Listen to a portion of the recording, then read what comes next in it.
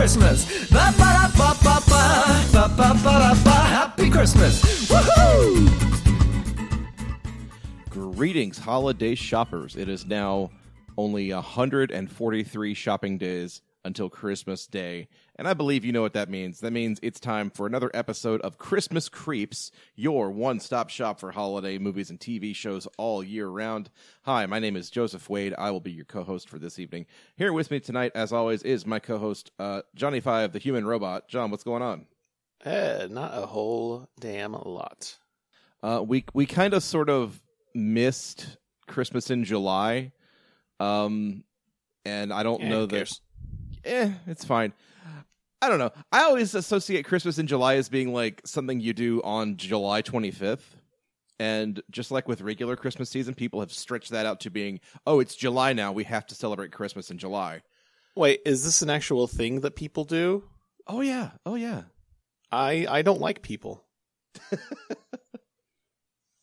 So, I mean, if you listen to us for any length of time, you know what we do. We don't do Christmas in July. We do July at Christmas. So we have to wait basically until Christmas to get our patriotic fix in. So now that it's August, though, we can kind of skip over the whole Christmas in July thing and just get back to the show proper.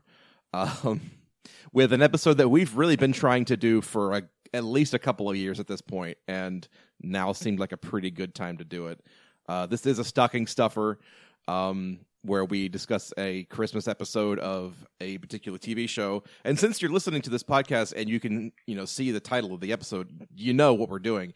We're talking about the Batman animated series episode Christmas with the Joker tonight, which was the second produced episode, but it aired way deep in the run of the show, like I think 38th or 40th. Because of the way this show was produced, like they ran it on like daytime TV, like in like the WB like cartoon block. So a new episode would air every day basically for a couple of months until they ran out of episodes. Yeah, I'm looking at the list of original air dates, and it just doesn't make any sense. It really doesn't. And then when you look at the list of the episodes as they appear on like the DVDs, it's just nonsensical. So for all intents and purposes, this was basically our introduction to the Joker, except not really, because by the time they aired this episode, he had appeared like 5 or 6 times by that point. But I think this is as good an introduction to the character of the Joker as you're ever going to get. And one thing that I like about the Batman animated series is that it doesn't really waste a whole lot of time on stuff like origin stories and introductions and things. It just jumps straight into it. Refreshingly, it assumes that you know who the hell Batman is. For once, finally. The Batman cartoon, like everything else in the Batman sort of oeuvre, eventually does get around to discussing like where Batman came from and why Bruce Wayne became Batman. But, it just assumes you know what Batman is because you're watching a Batman show.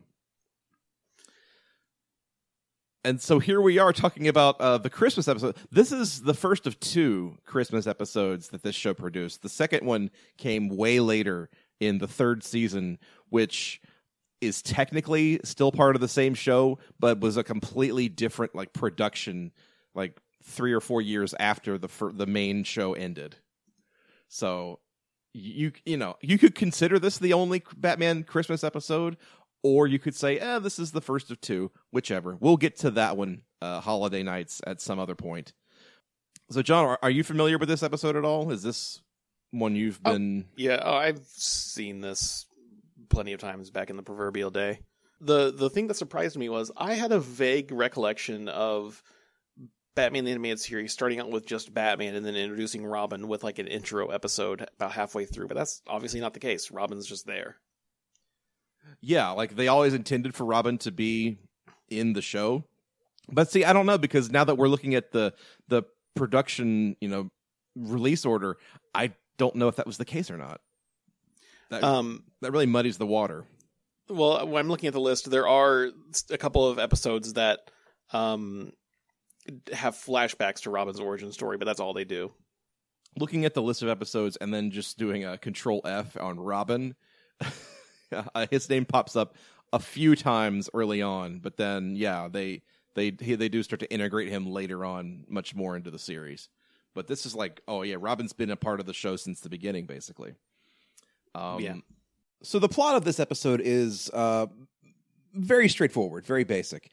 Essentially, it's Christmas Eve in Gotham City, and Robin wants to stay in and have a nice Christmas dinner, but Batman is not so sure that the Joker isn't going to try and start something, because the Joker in the very first scene is seen fleeing Arkham Asylum, escaping on a giant rocket Christmas tree as he sings famously Jingle Bells, Batman Smells.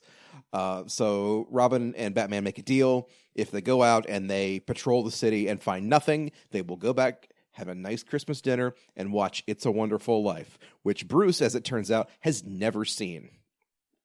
As they sit down to watch It's a Wonderful Life, having patrolled the city and found nothing, instead they discover that the Joker has hijacked Gotham's airwaves and is threatening to kill Commissioner Gordon and Harvey Bullock and a third character, I believe it's Barbara Gordon, unless Batman can find them and rescue them before midnight tonight, as it were. So Batman and Robin have to then run out and solve some of the Joker's riddles and foil some of his plots, and in doing so, defeat the Joker and can go home to have a lovely, Merry Christmas. I just ran through the plot in a very short time, but I don't know. This is an interesting episode, though, for a couple of reasons. John, you told me earlier you had a few questions about this episode.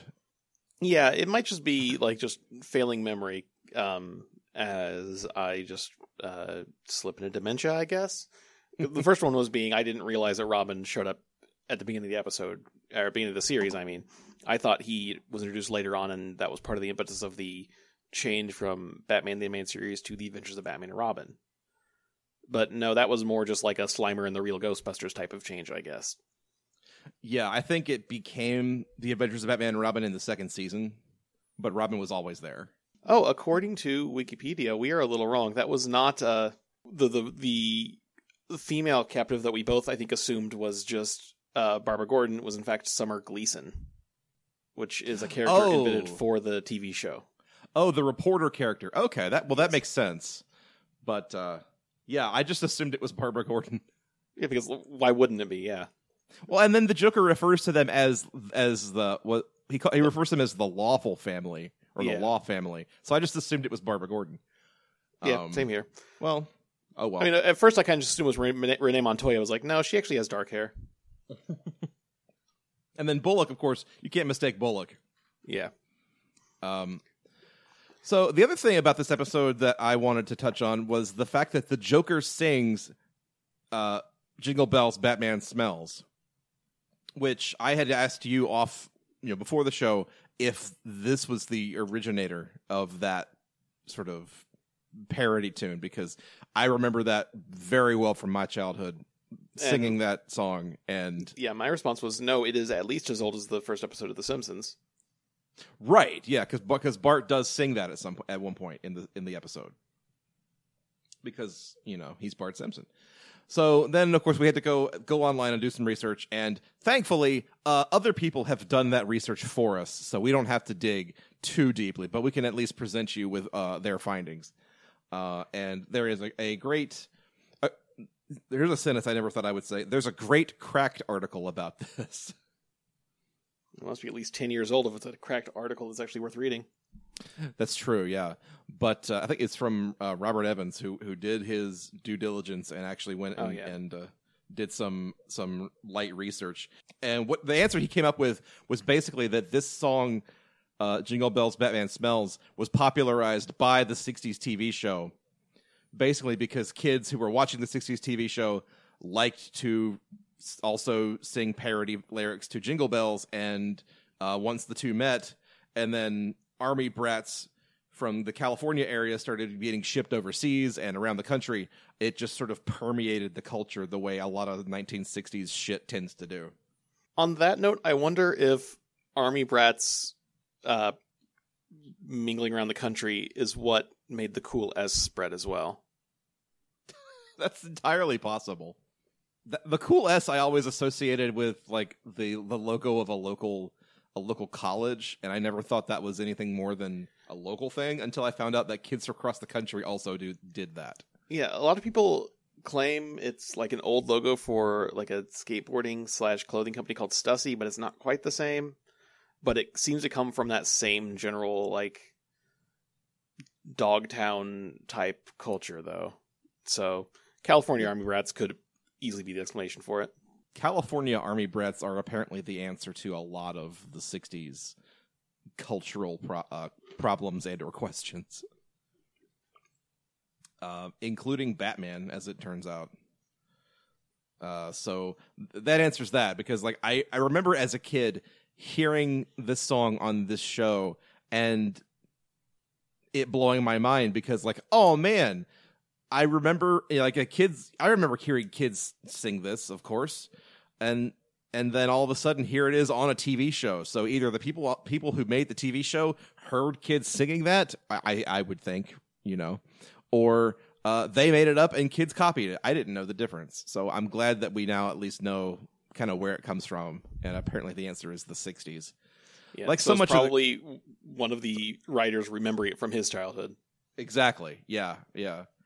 Like so much of the crap from the 60s that's still around, Jingle Bells, Batman Smells will never go away. So the other part of this episode, I guess, that is worth discussing is Batman's relationship with It's a Wonderful Life. Why does Batman sound like Hulk Hogan? Maybe it's just because we just watched these two things sequentially, but all I could hear in Batman's voice was the voice Hulk Hogan's doing in Santa with Muscles. Like Hulk Hogan's regular human voice. Yeah. I mean, I guess Terry Bollea and Kevin Conroy have similar intonations, I guess. I don't know. I think it's one of those like early season like voice. Pretty much every animated series has it. The early seasons, the voice sounds really weird. Like the early season of The Simpsons, where Castellano is basically doing a Walter Matthau voice for Homer before he settles into the groove. And how Tommy Pickles sounds absolutely terrible during the first couple episodes of Rugrats. And even here, the Mark Hamill Joker doesn't quite sound like the Mark Hamill Joker yet. Yeah. Like it took him a little while to get into that groove, but once he did it, like it's unmistakable. Yeah, I do have to give the animated series, this show's a lot better than it really has any right to be. Like, I remember before rewatching it, thinking like, oh yeah, that show is actually like pretty good for a show, not just pretty good for a cartoon. And in retrospect, it's pretty good for a cartoon. I'll say that. It's not as like, Jesus, this is some just absolute kid crap, as a lot of cartoons are watching in retrospect. It's not quite... It's not quite deep. It's not quite deep television either. Yeah, it's good for a cartoon, I guess is the way to put it. Oh yeah, like it takes like the Batman mythos or whatever seriously enough while still having fun with it. I do really like the version of the Joker the animated series presents is probably my favorite version of the Joker, because he rides that line between like he's just a very like clownish, silly psychopath, rather than just being, just like, it's a guy who shouts a lot of puns, like in the 66 series, which obviously that was meant to be a joke, versus like just a literal rapist like he is in most of the gritty, dark, like, what's the 300 dude's name? The bullshit he makes? Yeah, that dude. Yeah. Yeah, this is also like, I think this version of Batman is kind of the one that I prefer as well, just because it's, like you said, it takes it seriously enough, but it also is also jokey and lighthearted enough to not get so dour and depressing and realistic the way that like the Nolan Batmans became. Yeah. Because like in this is like the second episode of the series, and you're getting Batman and Robin going up against giant toy soldiers and weird Joker mannequins that shoot machine guns out of their fingers, and it's just weird cartoony stuff that you just cannot do in a live action movie, or you can try and you will fail. Joel Schumacher found that out pretty well, but I think this kind of finds that right blend of like comic booky weirdness with like real sort of detective noir kind of a feel, especially with the way they produce the show. They famously, I know, used like black construction paper to do a lot of this animation, which kind of brings out the highlights in the shadows of all of the stuff that they do, and it makes it just seem that much more, I guess. Saying darker is obvious, but it makes it seem that much more, I guess, real. It lends the show a little bit of a reality where otherwise it wouldn't be. But yeah, there was some craft put into the show that really didn't need to be for a children's afternoon TV show. Yeah, and I think the best thing that this show ever did was, the best thing that this show produced was just the fact that this show ran long enough that they've spun it off into other shows. Like the Superman cartoon is arguably just as good. I never really watched much of the Justice League cartoons that came after, but supposedly those are just as good. Batman Beyond is a lot of fun too. So this, like, the whole world that they built out of just this one show is very, very impressive. And it kind of bums me out that there's only 2 Christmas episodes worth talking about. Yeah. I'd say this this series is probably an early kind of progenitor of the idea that you don't have to talk down to kids. Because a lot of media for kids really has that problem. And I think it's one of the reasons why The Phantom Menace was such a disaster. Mm-hmm. Is because Lucas, having no creative oversight on him, was just like, oh yeah, no, we'll put in some crap for the kids. It's like, no, the kids like Star Wars. They don't need Star Wars for kids. Exactly. Star Wars is already for kids. Yeah, like I think this is probably rehashing a point Red Letter Media made, but like kids wanted to pretend to be Han Solo and Luke Skywalker. They didn't want to pretend to be a kid who hangs around with Han Solo and Luke Skywalker. Exactly. And this episode gets it. Like, Robin is incredibly competent and actually like helps Batman. He's not just there tagging along, being like he's not basically being Snarf. Yeah, he's not following along with Batman going, "Teach me, Batman, teach me." Like, he's already a fully integrated part of that world. And it matters, and enough to the point where I know later in the series they spun him off into Nightwing, and they brought in a second Robin, Tim Drake, I think. So like even then they kind of knew what they had, and they knew how to sort of build it out and progress it in a way that a lot of cartoons, I guess, just don't. And then also I have to say, like, I haven't watched much of the animated like superhero stuff since this because I grew up and I just didn't, but I still come back to this because I remember enjoying it as a kid, and I still enjoy it because it's still a good show worth watching. It stands up in a way a lot of stuff doesn't. I mean, some stuff from when we were the age appropriate for it, it's just really riding on nostalgia. Like, Doug is not good. We just like referencing Doug because of nostalgia, but like this, I think, has a little bit more to it. Mm-hmm. I mean, there's at least like the artistic cachet that it brings. So you can at least appreciate it as a visual piece of storytelling rather than just like, oh, I like Batman, and that's valid too. You're allowed to like Batman, but Batman, you're allowed to like some Batman. Which, speaking of that, I want to ask you this one question: What do you think about? Do you think Bruce Wayne liked "It's a Wonderful Life"? That's a very good question, because at the beginning, he said that he had always just written it off because it's just like, oh, that title's so misleading. He said I couldn't get past the title. But I guess we're going to have to talk about "It's a Wonderful Life," which is something we kind of always dance around on the show. We never actually dedicated a whole episode to, but it's one of those things like we just kind of assume. Well, "It's a Wonderful Life" doesn't even dedicate a whole movie to Christmas, so. That's true. But it's also like one of those things we just kind of assume everyone is familiar with. So we don't see much need reason to do a whole show about it, but maybe one day we will. So basically, at the end of the episode, the Joker has been captured and sent back to Arkham, and the very last shot is Bruce Wayne and Dick Grayson watching the end of It's a Wonderful Life. And Dick says, it is a wonderful life. And then Bruce Wayne goes, it does have its moments, as the bells are ringing at the end. And then it cuts to, some bells ringing outside of Arkham Asylum as a reference to the end of the movie.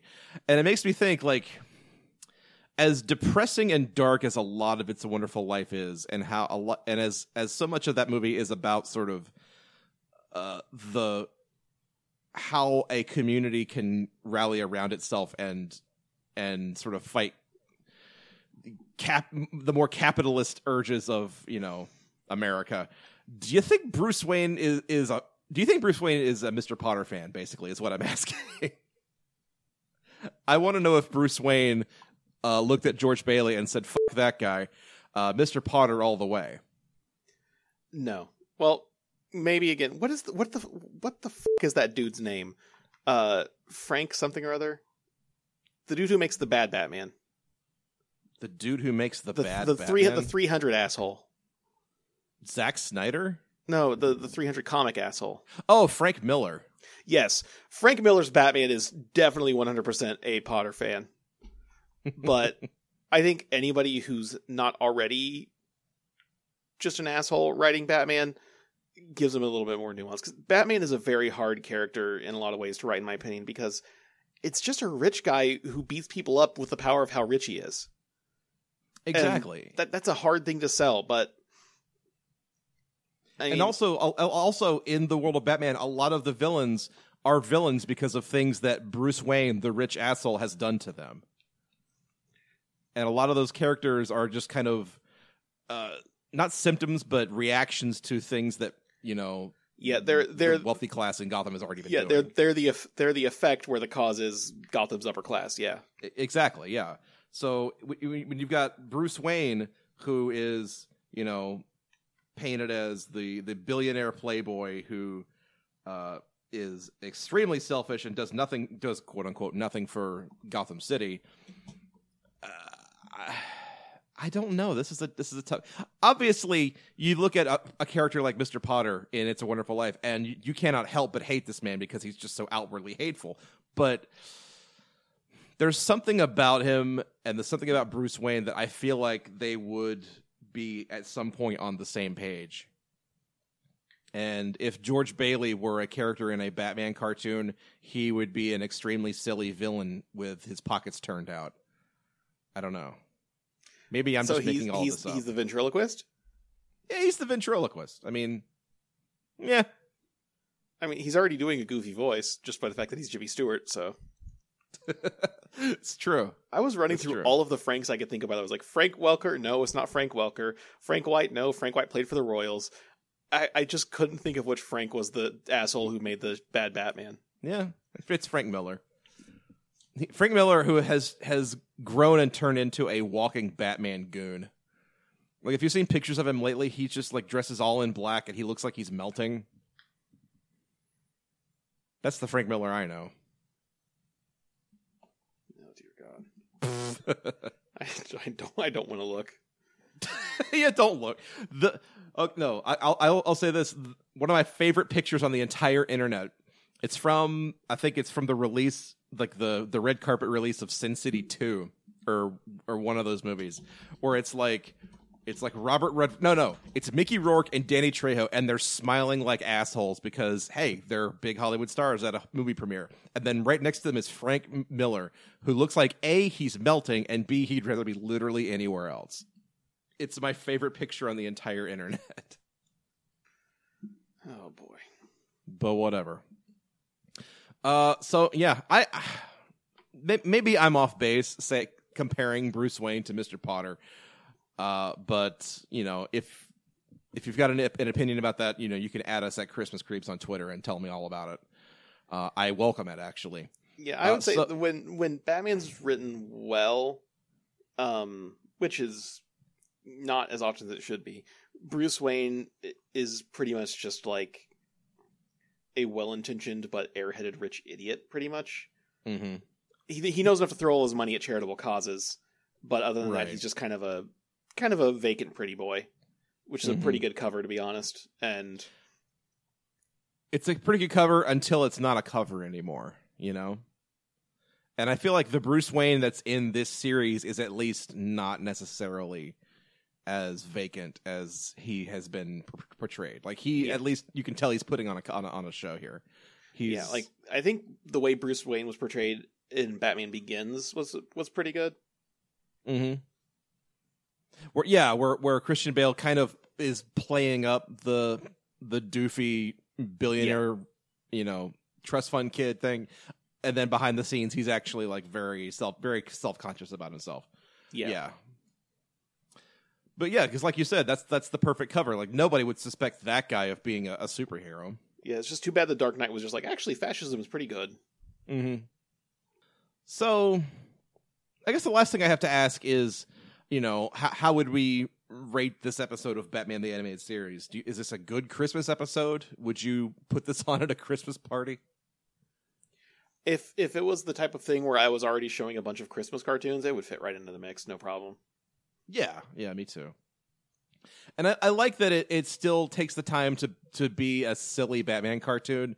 Like, one of my favorite moments in this episode is when Batman and Robin finally catch up to the Joker, and the Joker just hands Batman a gift, and you think it's going to be a bomb or something, and it's just a pie in the face, and the Joker cannot stop himself from laughing at it just because. It's little stuff like that. At the end of the day, the Joker's favorite thing is to piss off Batman. Exactly. Not even really to hurt him. It's just that hurting him and hurting others around him is a good way to piss him off. Yeah, it's just that humiliating Batman is fun, and on that, the Joker and I have to agree. Oh boy, yeah, I would put this on, at a Christmas party as well. It's light enough and it's goofy enough, but also it's Batman. Come on. So. I do like trying to piece together how Gotham City is structured from like different Batman things, because apparently at 3rd and Main, there's just an abandoned toy factory in Gotham City. Oh, Laughco? Yeah, he's like 3rd and Main downtown. And also like that's the last place they think to look for the Joker. Like how is that not the Joker's secret hideout? Yeah, it's a giant factory with a Joker face on it. Give me a break, Batman. Yeah, it's like, well, we checked the clown college and we checked the abandoned amusement park. Let's check the abandoned clown factory. Whoa, who knew? Isn't there another episode where Joker is posted up in an abandoned amusement park? Yeah, that's Mask of the Phantasm. Because I'm remembering the Adventures of Batman and Robin SNES game, where the first level is this episode, but at an amusement park as well.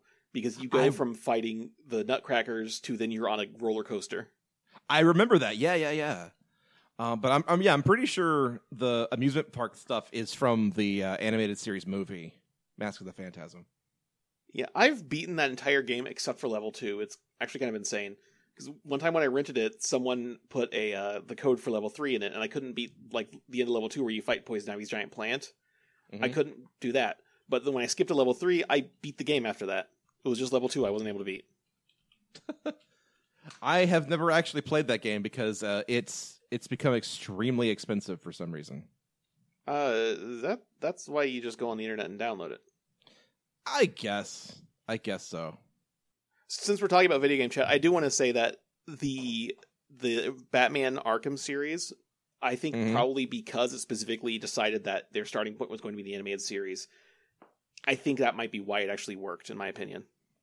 That's a good that's a good point. Because like you get a lot of the voice cast coming back, like Kevin Conroy and Mark Hamill and at least those two. I know Tara Strong. Tara Strong's not the Harley Quinn in that one, is she? It's Arlene Sorkin. Arlene Sorkin. Yeah, duh. Okay, I'm thinking of somebody else. But yeah, they got most of the major, if not all of the major ones back for the voices. Right. Right. And again, they kind of found that nice little balance of seriousness with reality, with Batman nonsense. Because it's hard to like unbullshit Batman, to be honest. Because there are characters with names like Humphrey Dumpler and Edward Nygma. Yeah, and there's only so much you can do. And I think the all of that stems from, I think, like the two Tim Burton Batman movies are a kind of a good blueprint for all of that, because they take it seriously enough, but there's just enough jokey stuff in it to give it that comic edge. But then, like, you know, the later parts of Batman Returns really start to kind of turn that around and just go full on into Tim Burton's crazy train. But for the most part, like, that's kind of the blueprint for everything that happened after, like the animated series, the Arkham games, etc. And I don't know if we're ever going to get back to that, because, you know, Joel Schumacher poisoned the well once, and then Christopher Nolan arguably poisoned that well again, and then Zack Snyder did it a third time. So it's grimdark Batman's all the way down from this point. Yeah, it's like Schumacher poisoned the well. Nolan was just kind of like, this well looks like a toilet to me, and then Snyder upper decked said, well, toilet. Oh my god, that's about as good an analogy as I can imagine.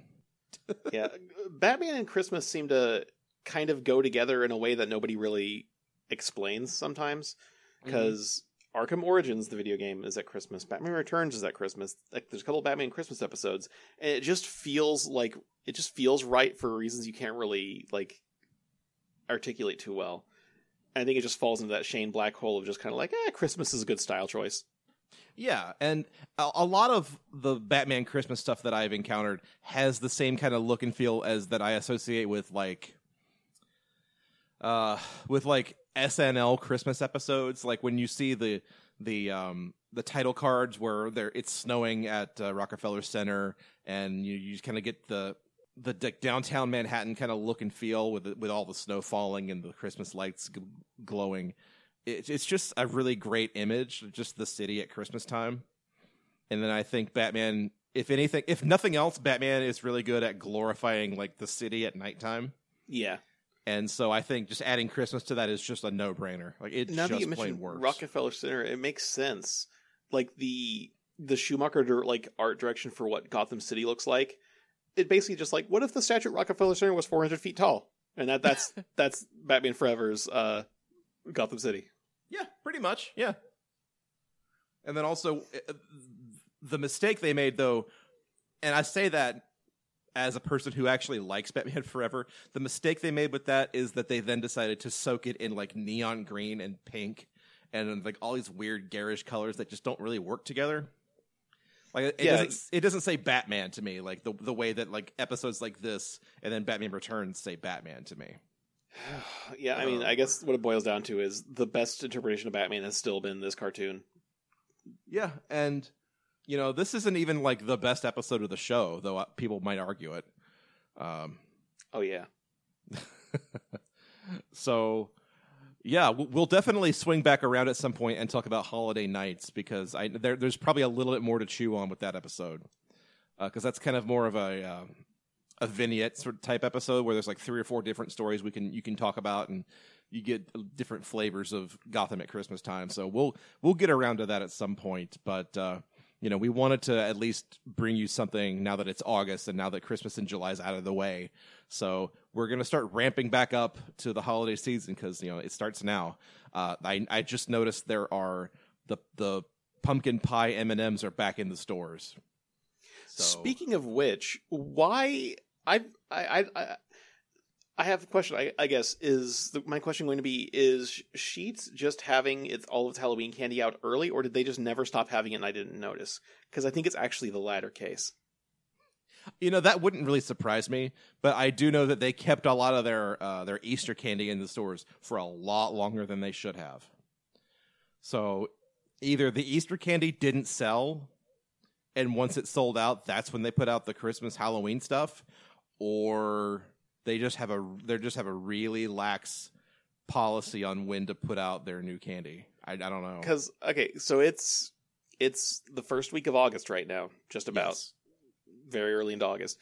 And last week, this time, I saw the like Reese's bat-shaped things and the candy corn M&Ms and stuff like that at a Sheetz. Oh, yeah. And Yeah. I'm wondering, are these leftovers or are these early birds? And I could believe either way. Yeah, we're right at that sweet spot where it really could be either one. But I also know that, like, I was at Target earlier today, and they're already starting to clear out the back to school stuff so they can get the Halloween space ready. So it's coming. It hasn't even started yet. I know. The creep is real, and it's baffling. Yeah, I guess it's like when I went to Walmart on Christmas Eve one night for something, they were already putting up Valentine's Day candy. Oh, I believe it. 100%. I mean, we're on a show that talks about Christmas all year round, but like this is like offensive even to us, I think. Yeah, I mean, we've been doing this for like 5 years at this point. This is like our 5th year of doing this, and every year when we get to this point in the year, August and September, the cry of "it's too early" is always the same, and it's like, nobody cares. Everybody just keeps going crazy with it, and I feel like at some point we're going to start seeing Halloween shit butt up against the 4th of July. It's gonna happen. Yeah, I mean, I'll just go ahead and make a proclamation here.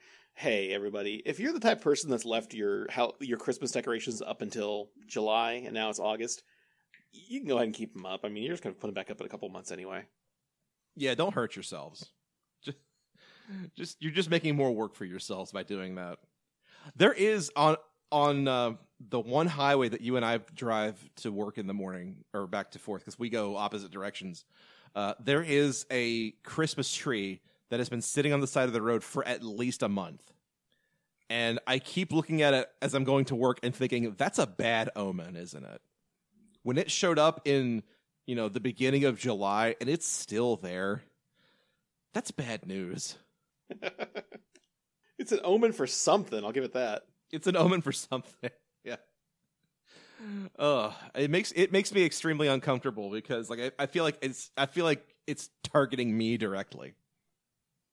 Someone's trying to curse me, and I don't appreciate it.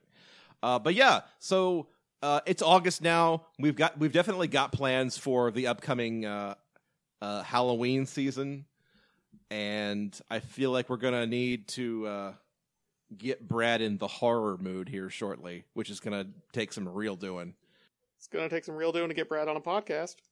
Yeah, ain't that the truth? But yeah, so if you have any questions or comments or want to recommend TV episodes for us to cover on this show, you can send those to us at Christmas Creeps on Twitter or email them to us at xmascreeps@gmail.com. If you enjoyed this episode or any of our past episodes, please be so kind as to leave us a rating and a star review on things like Apple Podcasts, formerly iTunes, or Stitcher, or what else are we on? Google Play, or wherever you get your podcasts. Leave us a star rating and review. Let people know that we are a show worth listening to and that you recommend as we ramp up for holiday season 2019. So that's gonna be about it for Christmas Creeps this week. We had some fun for twice as long as this episode went on for. yes, we did. Oh well, but that's okay. We it's been a while since we've talked to you, so I think we've made up for lost time. But we will be back as soon as humanly possible with another episode. Do we want to tease anything for the next episode, or are we just gonna? We had a couple terrible ideas. We just throw those ideas out. I'm gonna go ahead and put my foot down right now and say that September next month on Christmas Creeps, we are putting on Vince Vaughn-a-thon. We're going to be watching Four Christmases and Fred Claus. Finally, it's a thing we've been kind of holding over our own heads for far too long, and it's time to just pull that Band-Aid off. I mixed my metaphors there, and I don't apologize. I'm still holding out hope that we can also do Clark's Giving this year. I am 100% all for Clark's Giving. It's going to be great because there's a new Black Christmas coming out, and I would love to be able to talk about that. And also the original. And hey, maybe the other remake as well. Who knows? We'll see. But there's plenty of stuff for us to do in the coming months, and I cannot wait to foist it on an uncaring public. That's not true. Y'all love us, and you know it. So for Christmas Creeps, I am Joseph Wade. I'm Johnny Five, the human robot. And that's it, folks. Happy back to school time. Happy Christmas. Happy Christmas. Happy Christmas. You guys. Yeah. Crashing through the roof in a one-horse open tree. Busting out I go, laughing all the way.